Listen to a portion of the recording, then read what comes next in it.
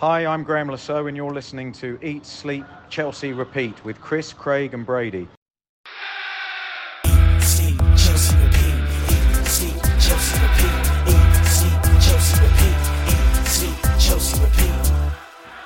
It's the Eat, Sleep, Chelsea, Repeat preview pod. As we look ahead to Crystal Palace away on Monday night in the Premier League, we get to watch the whole league play before we get to play Palace on Monday night, and we'll potentially have a chance to go up to 2 points behind 7th, depending on results, which look like they could be going our way, with a couple of tough games for the sides above us here.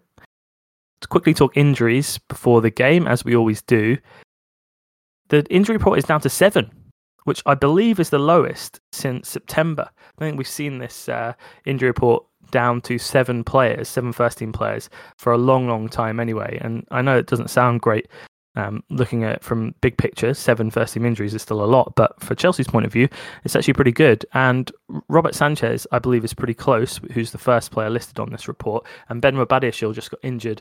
And I think Posh said in his presser as well that doesn't seem to be too serious an injury. I think a groin injury. Mark Cucurella, Wesley Fofana, Reece James, Romeo Lavia, and Leslie Ugochukwu are the long-term absentees, and I don't think they're due back anytime soon. So those 5, I think, will be on the injury report for a little bit longer. But I think Badiashile and Sanchez should be back soon. So we will potentially be down to 5 first-team injuries coming up, which will be absolutely fantastic.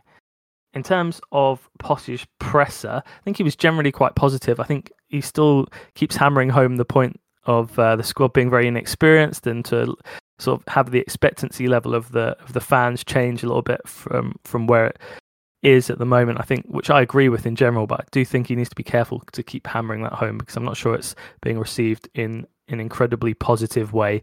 He also talked about the average age of the squad, and he said he didn't want to select such a young team every week, but obviously that is the nature of the squad that we have at the moment. And I think again that's a fair point, that I don't think really ideally you want to be selecting the youngest average age team in the Premier League when you're trying to compete at the top end of the table, as many expect Chelsea to do. And I'm sure that will be addressed in the summer as we potentially target a few more experienced players to add to the squad.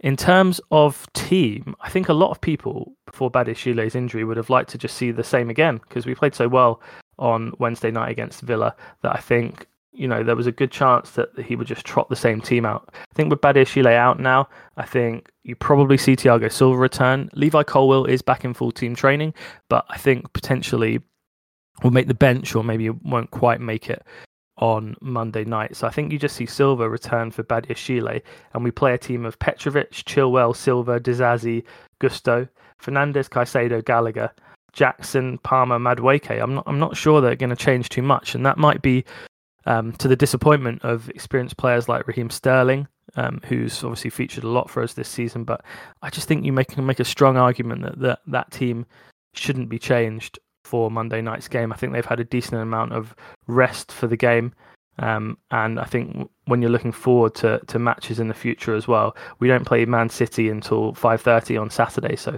decent rest period for the team, 5 days, where we don't need to worry too much about fitness or rotating. And obviously we played on Wednesday, so nice breaks in between the games for us, and then we don't have another game until the League Cup final the following Sunday, so we can have another 8 days rest after that. So I think lots to think about for Posh. Obviously how to deal with Sterling's potential absence from the first team and how he'll react to that, I think is interesting one for him to manage. But yeah, I think if you're being strong, and obviously he's talked a lot about this season that being a mediocrity in terms of the selection of the team, I think if you stand by that, I don't think really you can argue against a front 3 of Jackson, Palmer, and Madueke after they looked so good on Wednesday night.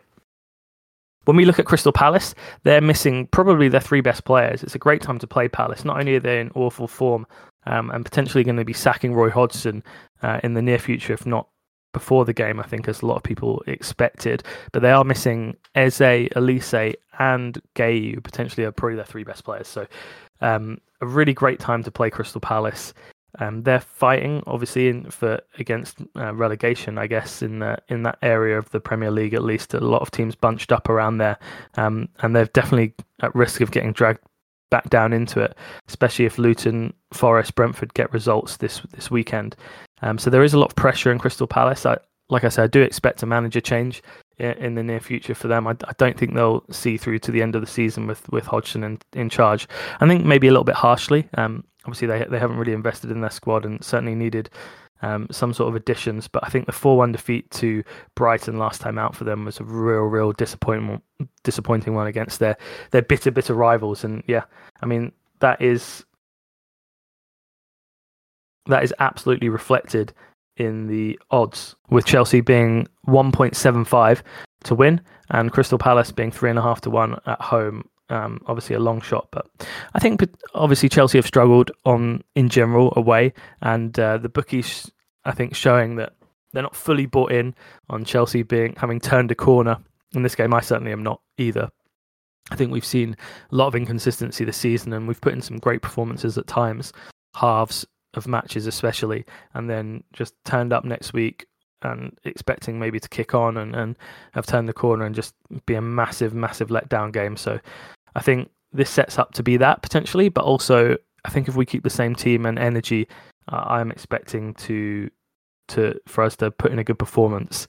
I know it feels like a bit of an echo from the Wolves preview, where I was really high on us, kind of bouncing back from that Liverpool defeat. But I do expect us to play well on Monday night. I think the energy of the team right now feels great. And yeah, in terms of prediction, I'm going to go 2-0 Chelsea. I think we'll keep a clean sheet in this match. I think Crystal Palace, without such key players like Eze and Elise, I think they're really going to struggle to create chances against us. And I do expect us to come out victorious in the game in some regard. And I'll go with 2-0 because I do think we'll keep a clean sheet. All right, that's it for the super rapid preview today, 7 minutes. And let's go and get a massive win on Monday night up the Chelsea. That's all we've got time for. We hope you're carefree wherever you may be. And thanks for listening. Sleep, Chelsea repeat. Sleep, Chelsea repeat. Sleep, Chelsea repeat.